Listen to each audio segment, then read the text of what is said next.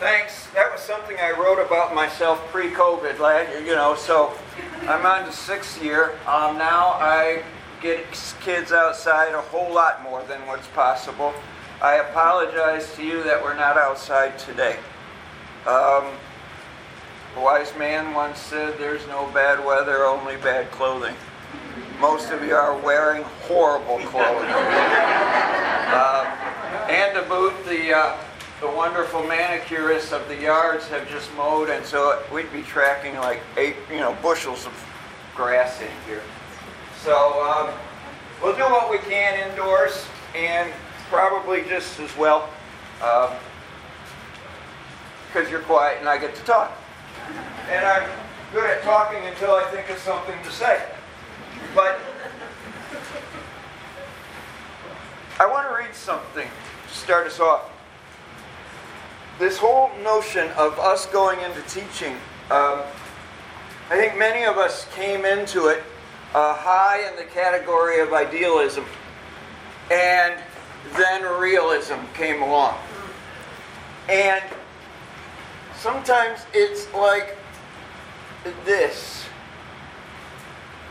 Is there a point where it can be like both high? Both the level of idealism, the level of realism. And Jesus spoke these words saying, "Blessed are the poor in spirit, for theirs is the kingdom of heaven. Blessed are those who mourn, for they will be comforted. Blessed are the meek, for they shall inherit the earth. You are the light of the world. The city set on a hill cannot be hidden. Let your light so shine before men that they may see your good works and glorify your Father in heaven." And Peter said, "Do we have to write this down?" And Andrew said, "Will this be on the test?" And James said, "The other disciples didn't have to learn this." John said, "I have to go to the bathroom." Nathaniel said, "I have a dog." Then the Pharisees said, "Where is evidence of your anticipatory set in the cognitive domain, and how does this fit in with your Marzano growth plan, and will your assessments be summative or formative?" And Jesus wept.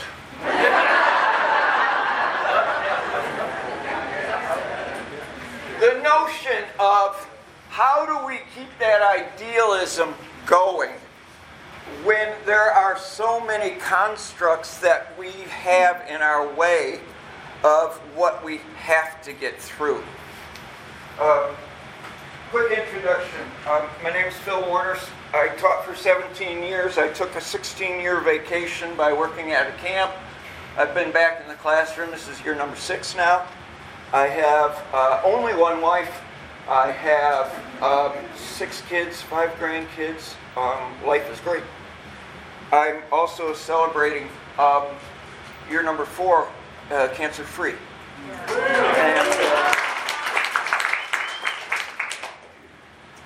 And one of the things I've learned is, if I'm in education, I'm only going to pursue what's important in education. Because honestly, we deal with a lot of crap.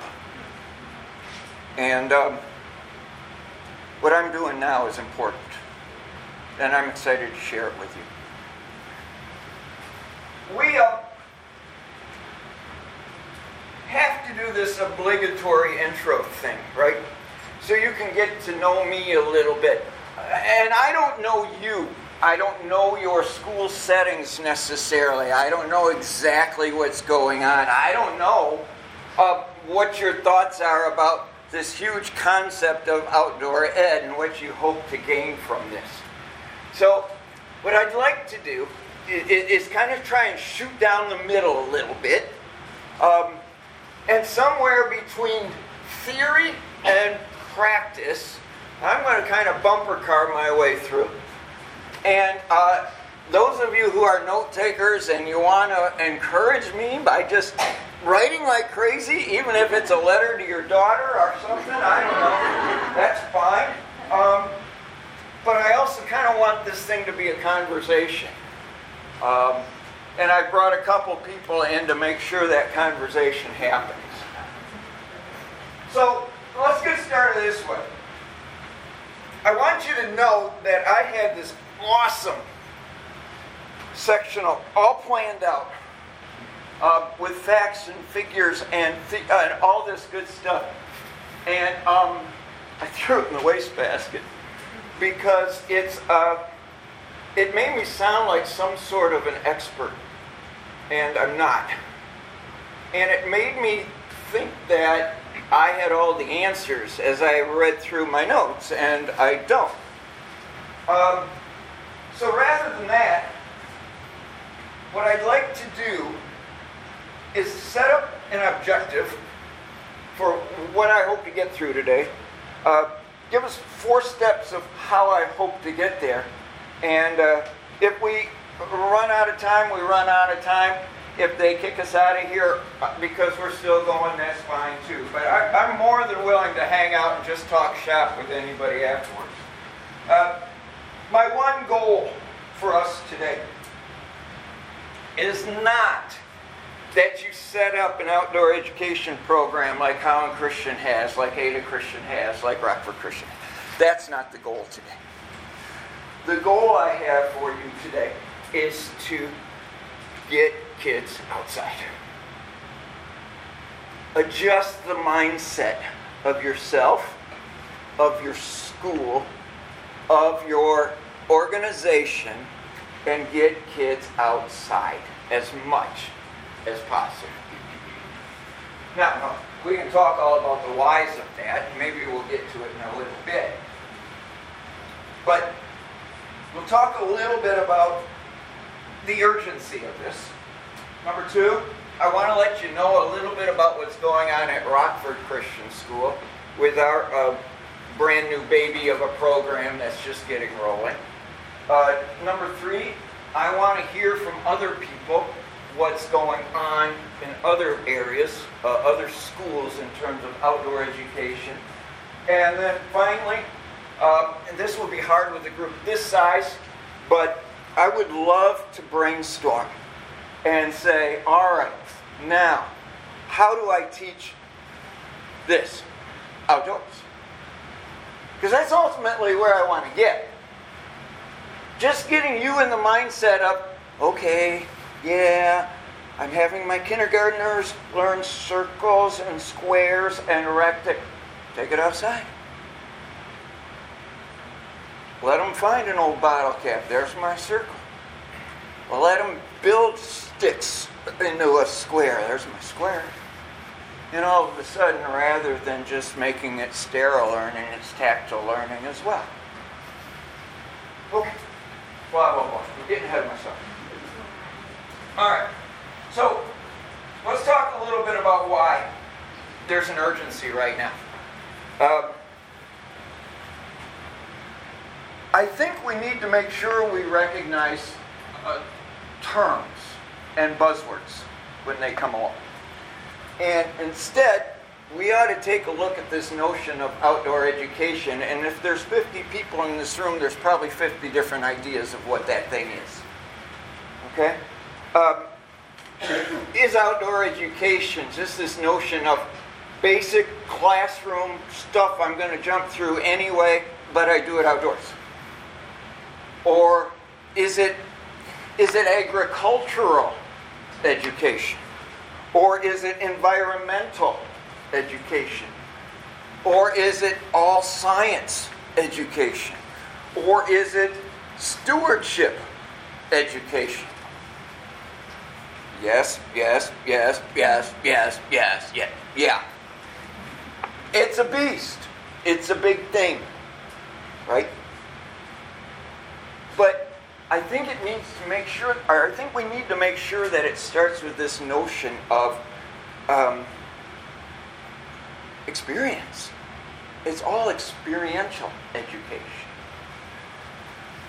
2000, when I started at a job at Camp Roger, we had just put up our climbing tower and our zip line and all that kind of stuff. And the label was going around back then of, this is experiential education. Okay. But all of good education should be experiential. That's how it gets down into the marrow of who these kids are, I think. You know? And sure, a climbing tower can be used for education, but so can a pile of sticks.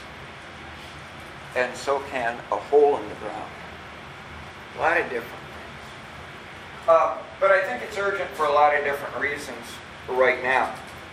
Much has been written, particularly in the last 30 years, of the benefits of outdoor education, right? Richard Louv, Last Child in the Woods, and a whole bunch of other stuff. You know, he came up with this coined term of how our children in America have nature deficit disorder. We're out of touch. The research on how it affects, how being outdoors can affect and help kids with ADHD, with anxiety, with depression, with isolation. It's kind of unrefutable. It's there. We got to know how to deal with it. We wonder sometimes why the obesity rate is rising so much. That's because kids are inside a lot. And you can buy soda pop instead of 12 ounces, 44 ounces now, right? We got all this stuff going on. So, I don't think this is just a passing fad in schools right now. I think outdoor education, I think it's here to stay. What it's going to look like, I don't know. But I think it's here to stay. And as Christian teachers in particular, I think, we've got to figure this out. Because you see, we have this extra mandate, right? Of being stewards of creation. Of being tree huggers. But as stewards of creation, if we're keeping our kids inside more and more and making them more and more reliant on technology and on video games and on stay at home because mom and dad are at work, keep the doors locked, this notion of fear, how do we ever expect them to transform into environmentalists or even caring about the outside world? The outside world is a place to avoid for a lot of kids. And that, to me, that's a little scary. I mean, being out of education for 16 years and then coming back into it, I think there's also been a shift in parenting. I don't have any empirical evidence on this. I'm just shooting from the hip here. But I'm old, so I get to do that. The whole notion of comfort and safety in our children has become a hallmark of good parenting today. Adventure and discipline have certainly sunk lower on the priorities. Oh, are you going to be okay outside? It might rain. Set the kid up for failure right from the start. All right. I'm sorry. I editorialize sometimes. But we can even just do it, send the implicit message of how scary and dangerous and awful the world is because we don't let unsupervised play happen. We don't know our neighbors as well. We don't have neighborhoods in the same respect. My point, it's needed now more than ever to have outdoor educational options available for kids. Now, I'm not, my kids are athletes. I was an athlete. I think there's even a little bit of a danger in kids organize sports when they're really young. Because, sure, they're outside on this beautiful manicured soccer field.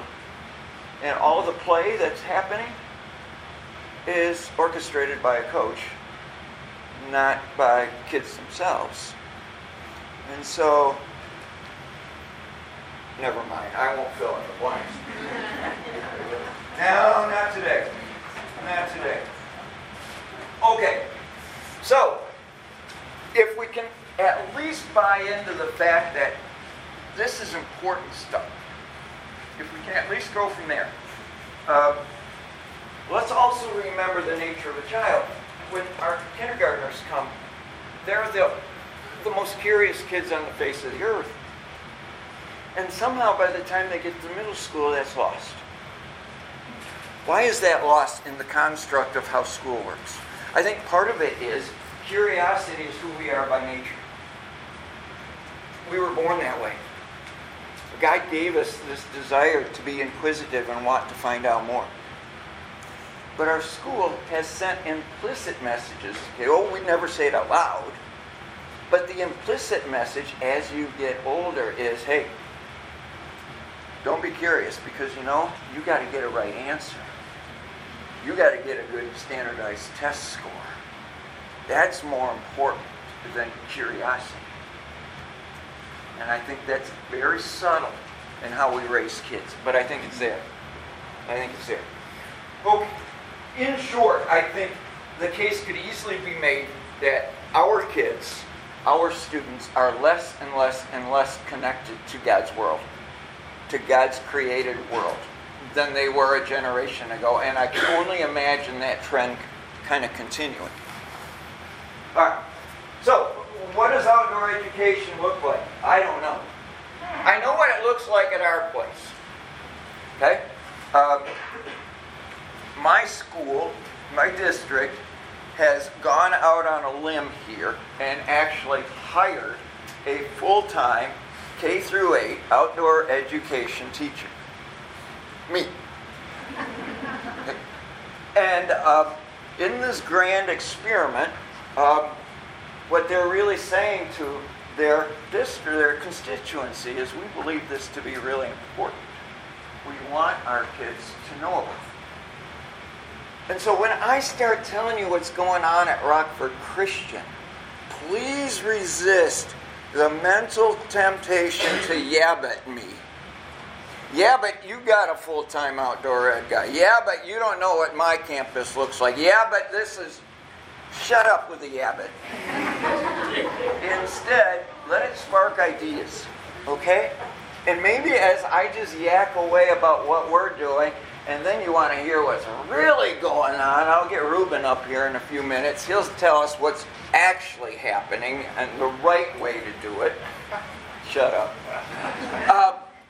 But at least get the ideas flowing a little bit.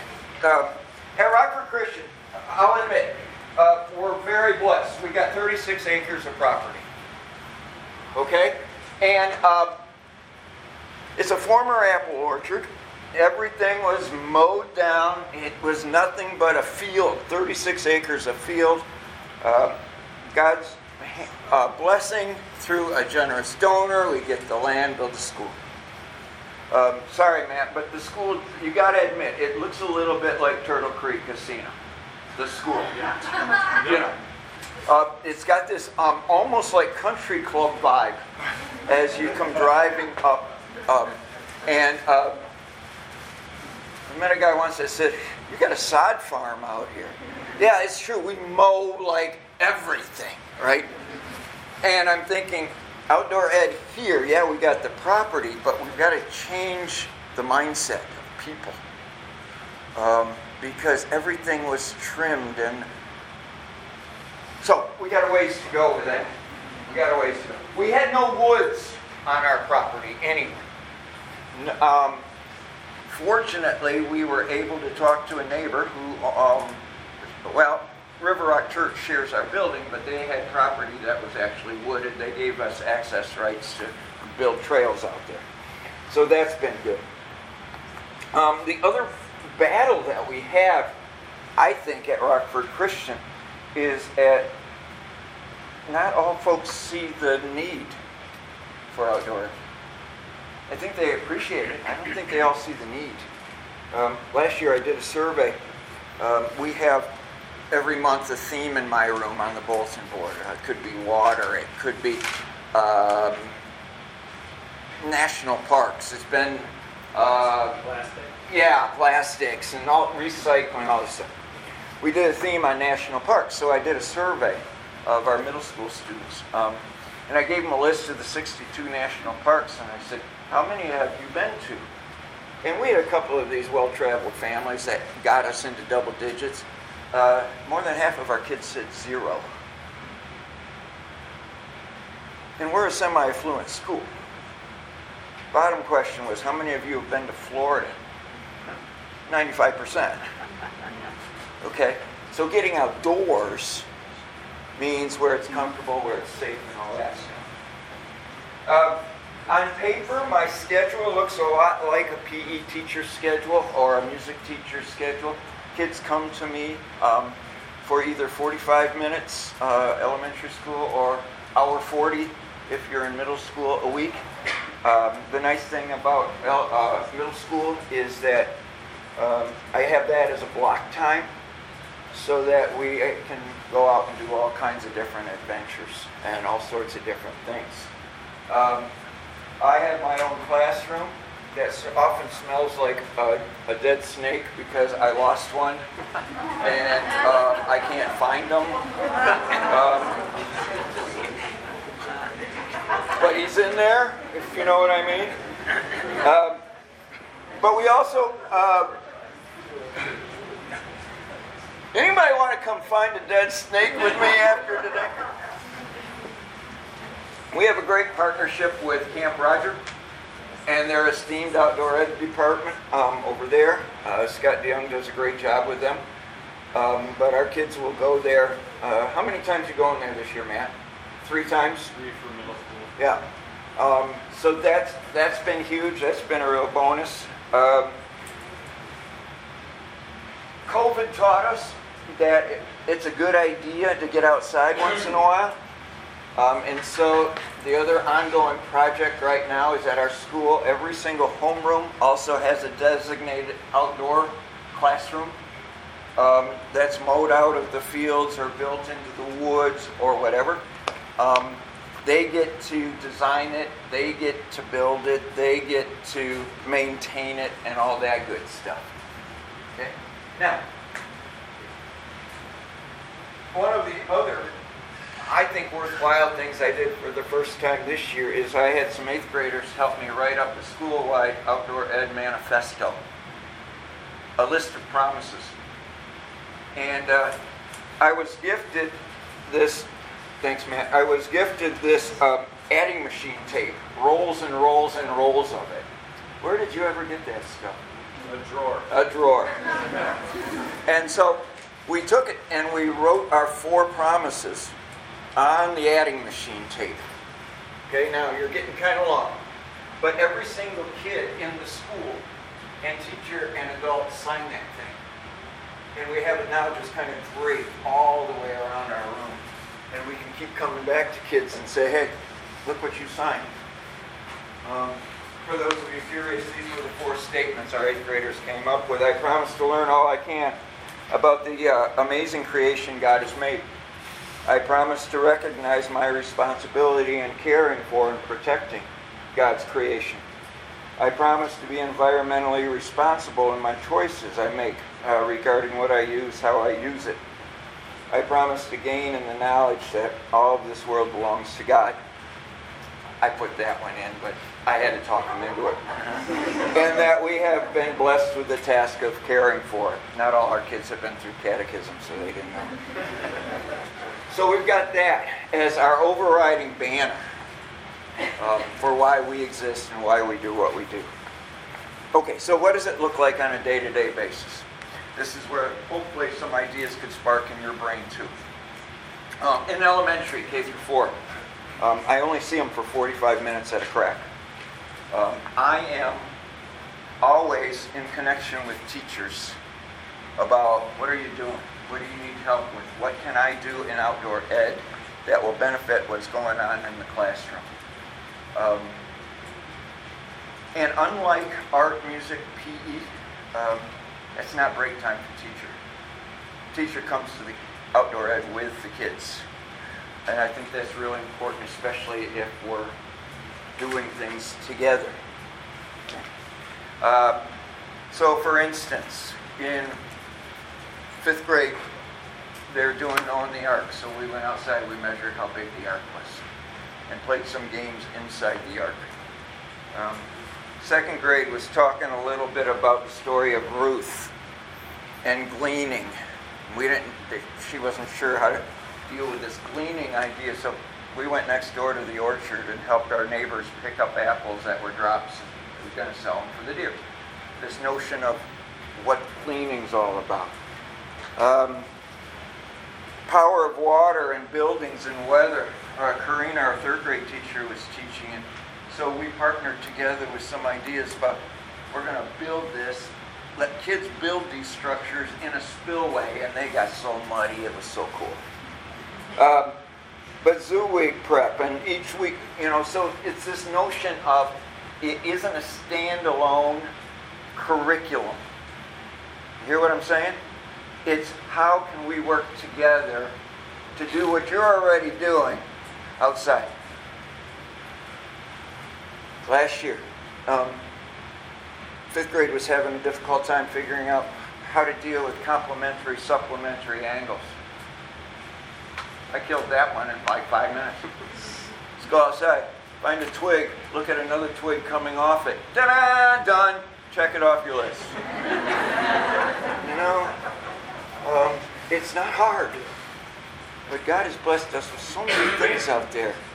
Just got to open our eyes and think of new ways of seeing things. Middle school is a little different because I've got them for a time block.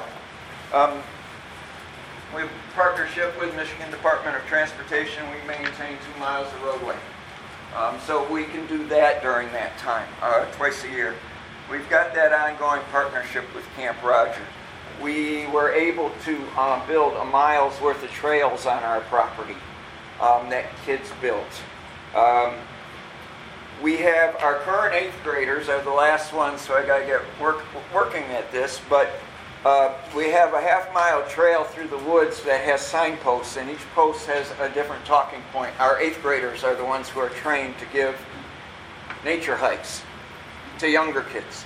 We've had it too where the principal comes down and says, we got a family that's just visiting. Any of you guys want to give them a hike through the woods? And, everybody's saying they want to go out and share what they've got. 3 times a year, each middle school class will go to its adopted park. We have each class adopt a park, and they have 3 different visits. First visit in the fall, learn everything you can about the park. I try to get a representative from whoever the supervising jurisdiction is to meet us there, talk to kids about this park. Winter is recreational, spring is some sort of park improvement.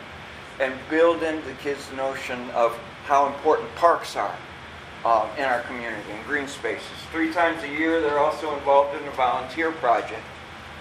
Not just go there, do the work, feel good about ourselves, a one and done. I want them seeing it over time. And Matt's group, for instance, we go on Tuesday, Plainsong, he's 7th grade, Plainsong Farm right out by us. But to be a part of the fabric of a place, not just come in and do it one time. We started an apiary. For those of you nodding but don't have a clue what apiary means, it's bees. And we got a grandfather in our school who's just, he goes ballistic over bees. And so we turned him loose, and we've got beehives going on. Kids are going to help us harvest honey. We are also have a campus filled with Russian pear trees. Stupid ornamental trees that have no right being where they are. But we can't cut them down because people donated money and now have a plaque, in the office. And I'm thinking, why didn't you put sugar maples all along that front driveway? That would have been so cool to tap, but I don't know. But we built connections with Lower Grand River watershed folks, Elk Grove. Groundswell through Grand Valley State is an awesome organization. If you haven't written anything down, but you haven't heard of Groundswell, you better write down Groundswell. Check them out online. Outdoor Discovery Center has been an ally of ours. You Holland Christian people can nod because they're awesome. Wonderful resource for us in terms of looking for ideas, looking for all this stuff going on. And as I say all this, I think it right now could be misconstrued that I'm some kind of a pompous show-off with everything that's happening at Rockford Christian. Well, I'm proud of it, but I think I'm proud of it in a good way.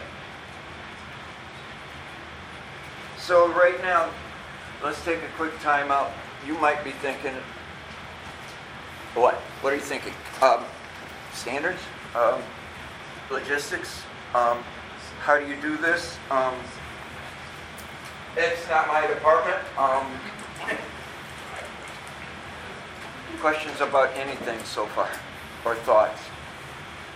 How did you convince the board administration to go forward with it? I have no idea. It wasn't my fight to fight. But I do know that it's been going on behind the scenes for about 7 or 8 years. And it really got pushed back at Rockford Christian. It was a dream of Eric Burgess, who's now at Calvin Christian. It was a dream of his to start this. Kept doing the legwork. Then we went through like 3 different principals in 3 different years, and everything got delayed. And then COVID hits, and it's like all these curveballs coming our way. But we also have a very supportive principal right now, and it's been really helpful. But I think ultimately, some of what I've talked about, other people have understood to be true. That kids don't have experiences outdoors, and we got 36 acres of land. Okay? So, I don't know the whole answer, but I just talked until I thought about something to say. So, like, logistically speaking, right? Yeah. My brain thinks, like, Yeah. say you plan this outdoor ed thing and then it's pouring rain. Yeah. Like, what? I mean, you go out still. Go outside. So then your kids come back in and then what, they have to change their clothes. Like, again, it's like, I know. I see, how much time, like, what do they have special? I do have a battery of, right now, 7 or 8 middle school worthy, middle school appropriate lesson plans in case I need them. Yeah. I get big into case studies, and YouTube's great for finding information about what happened at this place, who's to blame, and great discussions, that kind of thing. Yeah. But, yeah, sidelight about that one. The whole notion of going outside in the rain, we sit on a very strange way right on the edge of 2 different watersheds. It goes right through our property. And getting kids to understand the concept of watershed is kind of hard. But you see on the map, it cuts right through our property. We've got one creek that goes down and flows to the south, a creek on the other end of our property that flows to the north. In the meantime, our soccer field never dries up. That's because we flattened it. Now the water doesn't know which way to go.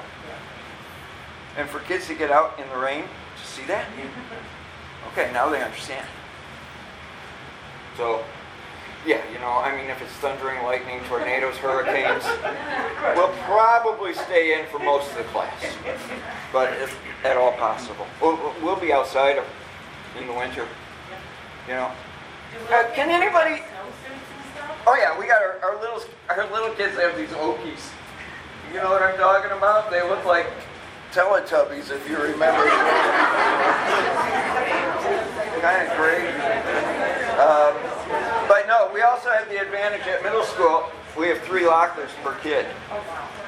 Because when the school was built, they built it with this huge notion that we're going to be the biggest thing ever, right? So we got all these lockers. So kids have stuff for school. They have stuff for after school and practice. And if their locker is their outdoor ed locker. And we tell them, keep a pair of work gloves in your locker, keep a pair of boots in your locker, that kind of stuff. So, yeah. We had tents outside last year. I mean, this was a total outdoor learning, but we would put the sides on the tents, and the kids ate outside middle school all semester. So there's other ideas that you could still go outside, but not.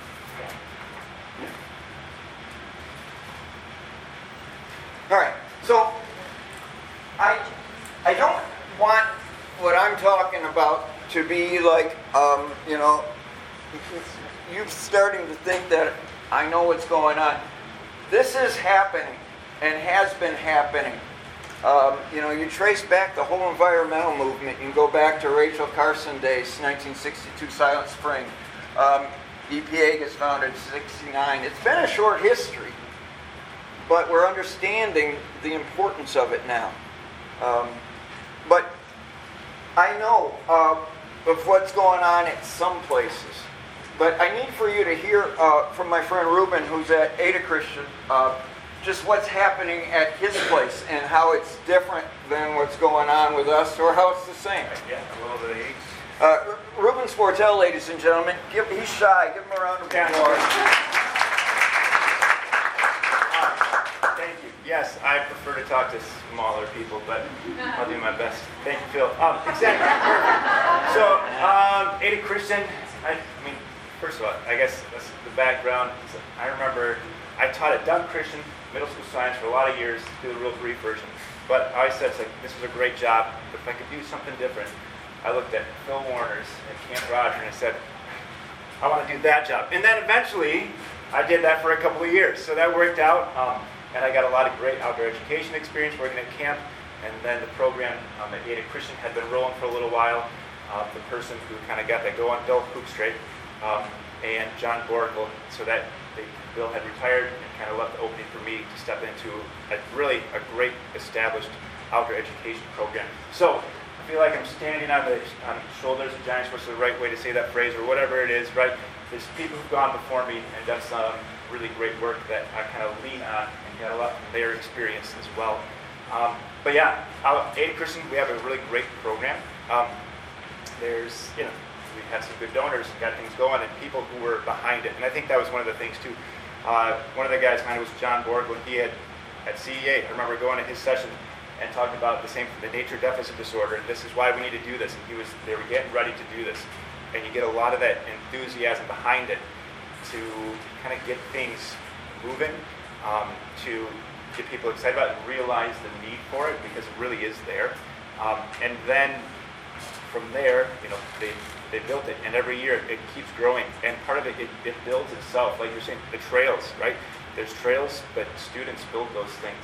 We have lots of different things, and you get donors to help maybe with some of the materials, but kids are involved in this, and get parents involved in this, and then that way there's more more buy-in from everybody in the community. You want to get the community involved in it, because you can't do it on your own. You're not going to be able to build everything.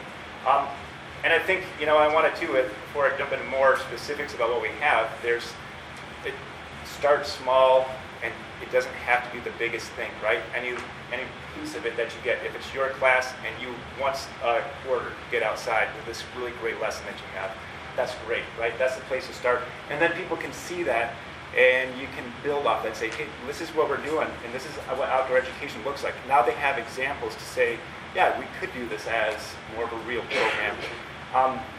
And then similar to Rockford, my role is to see kids as like a special, we call it. So when we do breakout things, I'm on the specials team now. So that's it. And they see me every week.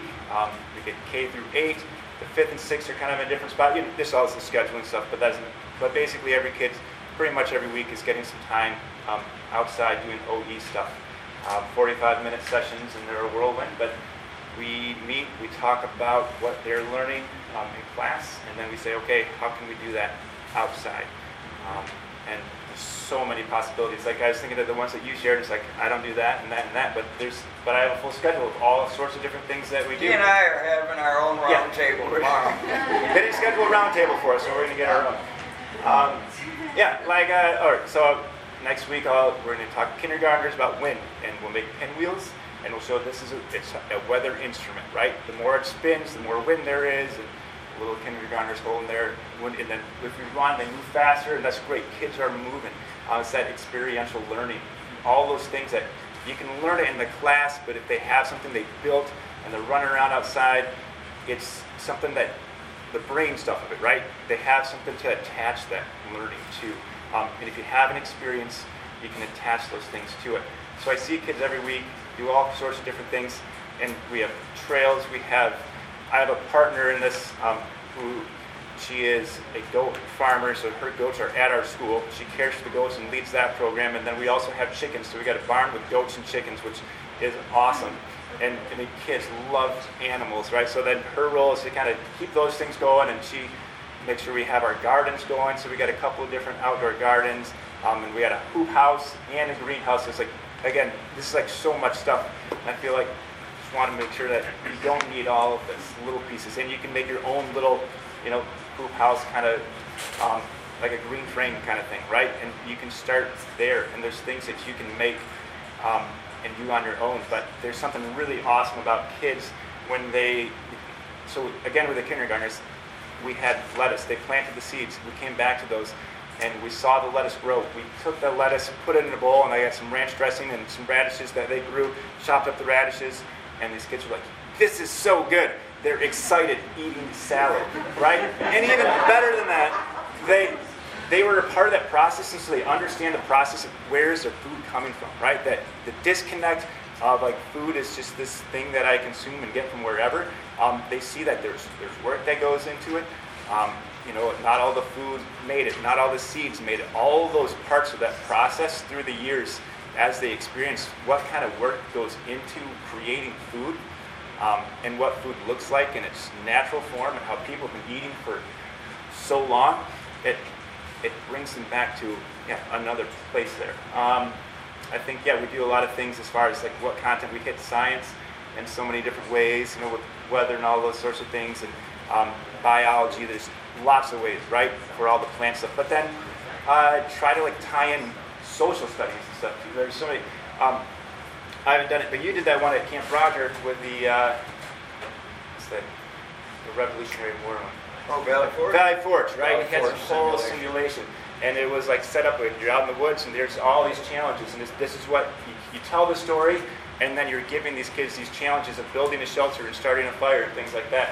I was talking with second grade, they do Oregon Trail. And so in the back of my mind, what I'm working on right now is I'm going to give them wheelbarrows, and I'm going to give them some challenges, and we're going to go wheelbarrow across, that's their wagon, and they're going to get it pushed across the river, and I took this many bullets because this thing happened to you, and your wagon fell over in the creek or whatever it is, and they're going to have to kind of go through and face these challenges. And then, we can tell them, this is what happened in the Oregon Trail, and it was really hard. But then, if they have this where they're actually pushing their wagon, and we make them lose these things that they were invested into because they had them in their actual wagon, wheelbarrow, right? That's going to be a better piece to tie into. So it's tying into those things. And it's a lot, working with those teachers. We're not trying to, there is a little bit of like creating some new things, but it's mostly, I'm saying, what are you learning? And then how can I tie in with that? So it's building off of something. And then again, that experience now ties into that classroom. And I like, when the teacher is there, it helps for the management piece of it too, because outside it's like, it's a different place. It has a different feel than the classroom. You can tell them this is our classroom right now, but it doesn't work. So it's helpful for the management piece. So. And you always have that one kid who has to go to the bathroom when you get the furthest away from the school building. Exactly. And so it's good to have that. But then when you go back to the classroom, now you have, this was that thing that you did outside, and they're talking about it. It's like, don't you remember when we did this outside in OE? And now their teacher will tie into that, and they have that piece to build off of too. If you are local and you haven't yet, go drive by Ruben's place at Ada Christian. There's a lot of trails. It's We got pretty some maps up. phenomenal. You're welcome to walk around and just check things out anytime. Pretty phenomenal. Yeah, it's a beautiful spot. Thanks, Ruben. Yes. What a hoop house is? Hoop house. Yeah. It's just it's like one of those half domes. So you think it's like a half hoop, right? And it's it's a plastic covering, so not as insulated. And can act as a greenhouse. Yep. And so we can grow cold weather stuff through the winter in there. It'll stay a little bit above freezing, right? But not as heated. So Yep, go ahead. Yeah, what do you do with your garden? How do you keep your gardens for the summer months? me and Leah work on them. And so, Is that your responsibility? so again, a couple of things we have, we're working on them. We do a summer camp farm club thing, and so kids come once a week, and they help us weed, they help us harvest, and we put it on a little market that people can come to. You know, the challenge of marketing our market is a little bit different, you know, so we're working through some kinks there. I also would like to do kind of more of a CSA thing. Like, we got individual raised beds, and it's like, this is a lot for us, and then they're not around in the summer, they're not showing up to buy the things. Well, what if we said, you're in charge of this bed, there's lots of families who would love to come, so I think going for next year, they get their bed, they come once a week to take care of it, and they get a share of the crops. And then, because otherwise, we're doing all the work, picking the crops, and nobody's taking, you know, so we don't want to have that wasted time. Did you say you sell the crops? Yes. And then go through? Yep, so we have like a weekly market. Yep. Where it is. All right. So, thanks, buddy. Appreciate it. There's a couple of things. One of the big differences, I think, if you walk by Rockford Christian School and you walk by Ada Christian School, there's a lot more bells and whistles right now at Ada Christian. And I know Bill, who started it, that wasn't in his mind's eye when he started it. It's beautiful. You come by Rockford Christian School, you see some of our outdoor classrooms with benches like this, with logs like this, with, I don't know if Sneller's in here, but his class built birdhouses the other day, and it's like, they were all cut to the same pattern, but the product ain't quite the same.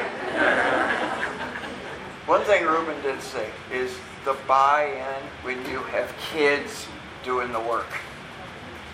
I had a wealthy father of one of our students come by and say, well, what do you need? He said, I need you to stay out of my way.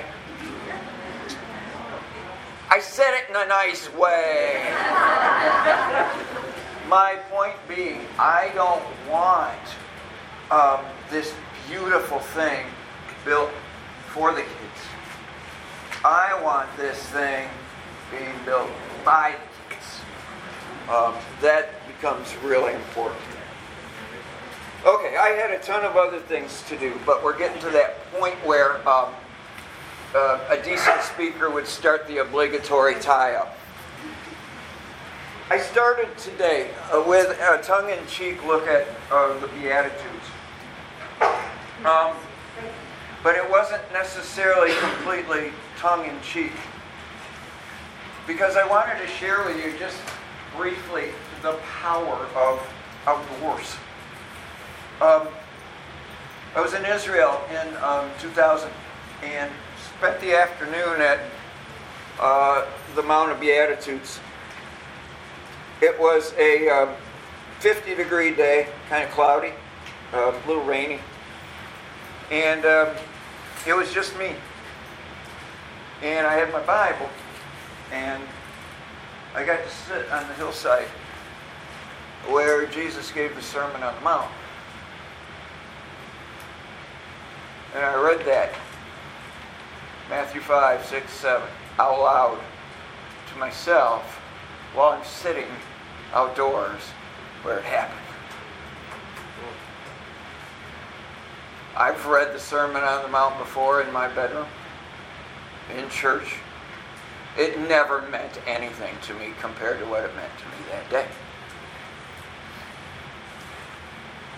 Second, when I worked at Camp Roger, I would often deal with inner city groups. Was Aberdeen still coming when you were there? Had a little girl from Aberdeen School.